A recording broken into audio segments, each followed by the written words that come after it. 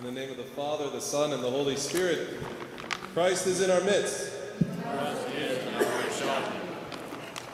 In today's Gospel, we hear about a ruler who asked Christ, "What shall I do to inherit eternal life?" And Christ responds by summarizing the Ten Commandments, to which the ruler responds, "I've known about those my whole life." And Christ then calls him to an even greater commandment, to sell everything he has, distribute it to the poor, and to follow him. Now, I can identify with this ruler. I'm the kind of guy who believes I belong in the advanced class. I already know the fundamentals, and I think I deserve to be led into the VIP room of God's kingdom. Now, this passage is a particularly interesting one to me because not only do I identify with the headstrong ruler who believes himself to be a master of the commandments, but it is a question I get asked on a regular basis. Rob, you pastorally gifted assistant, what does a guy like me have to do to live an orthodox life? Well, my commandment-crushing compatriots, we're going to talk about that today and what it takes to inherit eternal life. Now, it is worth noting that the church fathers don't doubt that the ruler in this passage is a genuinely good man. I am sure that he has kept the commandments. They're not exactly the hardest obstacles to overcome. Don't kill, don't steal, don't lie, honor your mom and dad, and don't commit adultery. We're not exactly talking about the MCATs here. And from this point of view, living an Orthodox life doesn't sound that hard. And it sounds like something just about anybody could do, should they be so inclined. But what's interesting to me is that Christ, who knows this man's heart, doesn't just tell him, "Oh, sell everything, you're in advance." He does not skip the fundamentals. Christ basically spells out everything he needs to inherit the kingdom. But the ruler isn't satisfied with that answer. His ego and ignorance, his own spiritual being, his ignorance of his own spiritual being, compel him to ask for something entirely out of his depth. Like when I showed up to seminary, having never read or owning a copy of the Bible, and demanding that they let me test out of Intro to Old Testament. But you have to hand it to the ruler. He has gumption and lays it on even thicker to the Lord of Lords and King of Kings. "But Rob, you critically unprepared and defiant lad, Christ didn't reject the ruler at all. He actually gave him more work to do." Well, my zealous and enthusiastic believers, that's where we, as a society, get it all wrong. We hear this calling from Christ to sell everything he has, right? And we think that the Lord is just pushing the ruler harder to get more out of him. Like Christ is some kind of football coach who is trying to get the star quarterback to reach his potential. Nothing could be further from the truth. If you were to visit a doctor and he were to tell you, eat healthy, exercise, get lots of sleep, don't smoke, don't drink, you would think everything is okay.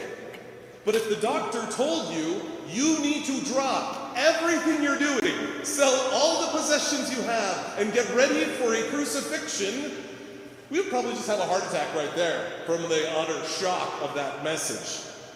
And in the same way, Christ is doing everything he can to get this ruler to realize that his ego is killing him.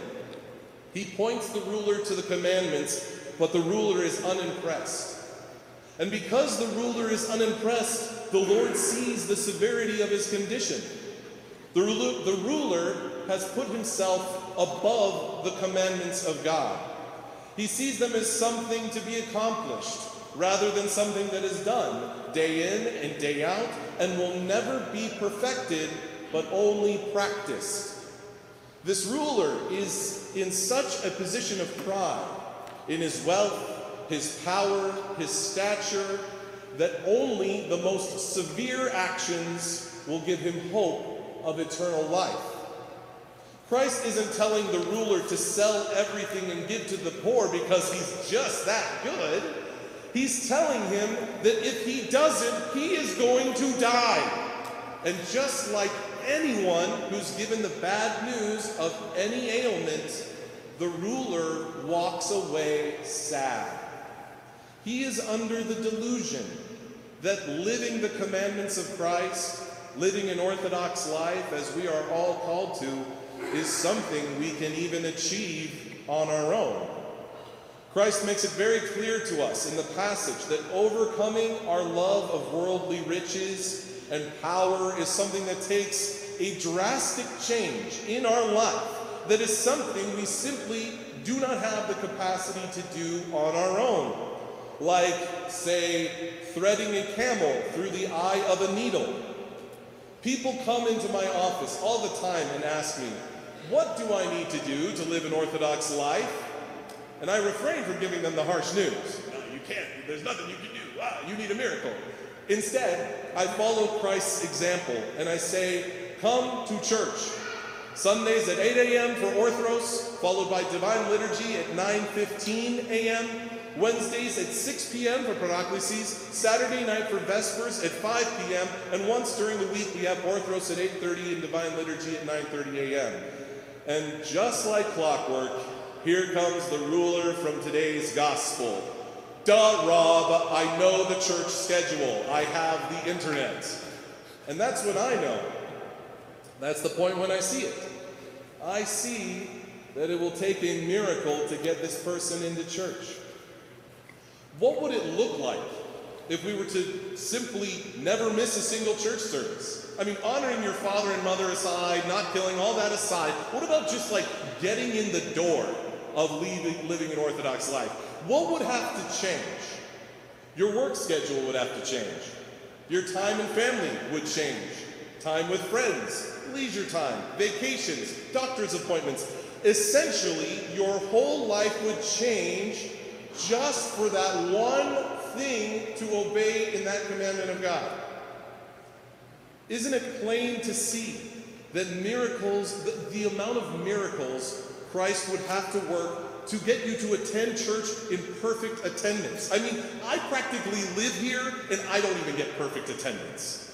If we could work even one of God's commandments perfectly, we wouldn't need to ask, what should we do to inherit eternal life? We would already know.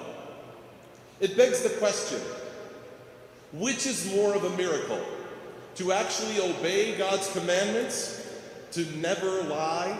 To never spiritually kill your brother? To never steal? Or to sell everything you have, give the money to the poor, and follow Christ? The very things Christ tells the ruler in today's gospel, the things I assume that I'm just too advanced for, are impossible for any of us, for all of us, without Christ working a miracle in our lives. We live in a world that encourages and demands that we run on self-propulsion. And we've been fed a lie that we can fulfill Christ's commandments if only we work hard enough. And then when we fail to do so, is it any surprise that we walk away sad, despondent, depressed, full of despair and hatred? Today's passage is here to change our minds about what it means to live an Orthodox life.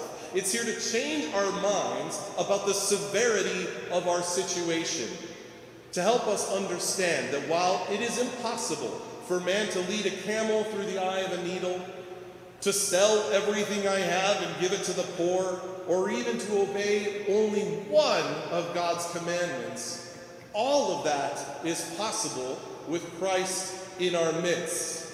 Christ is in our midst.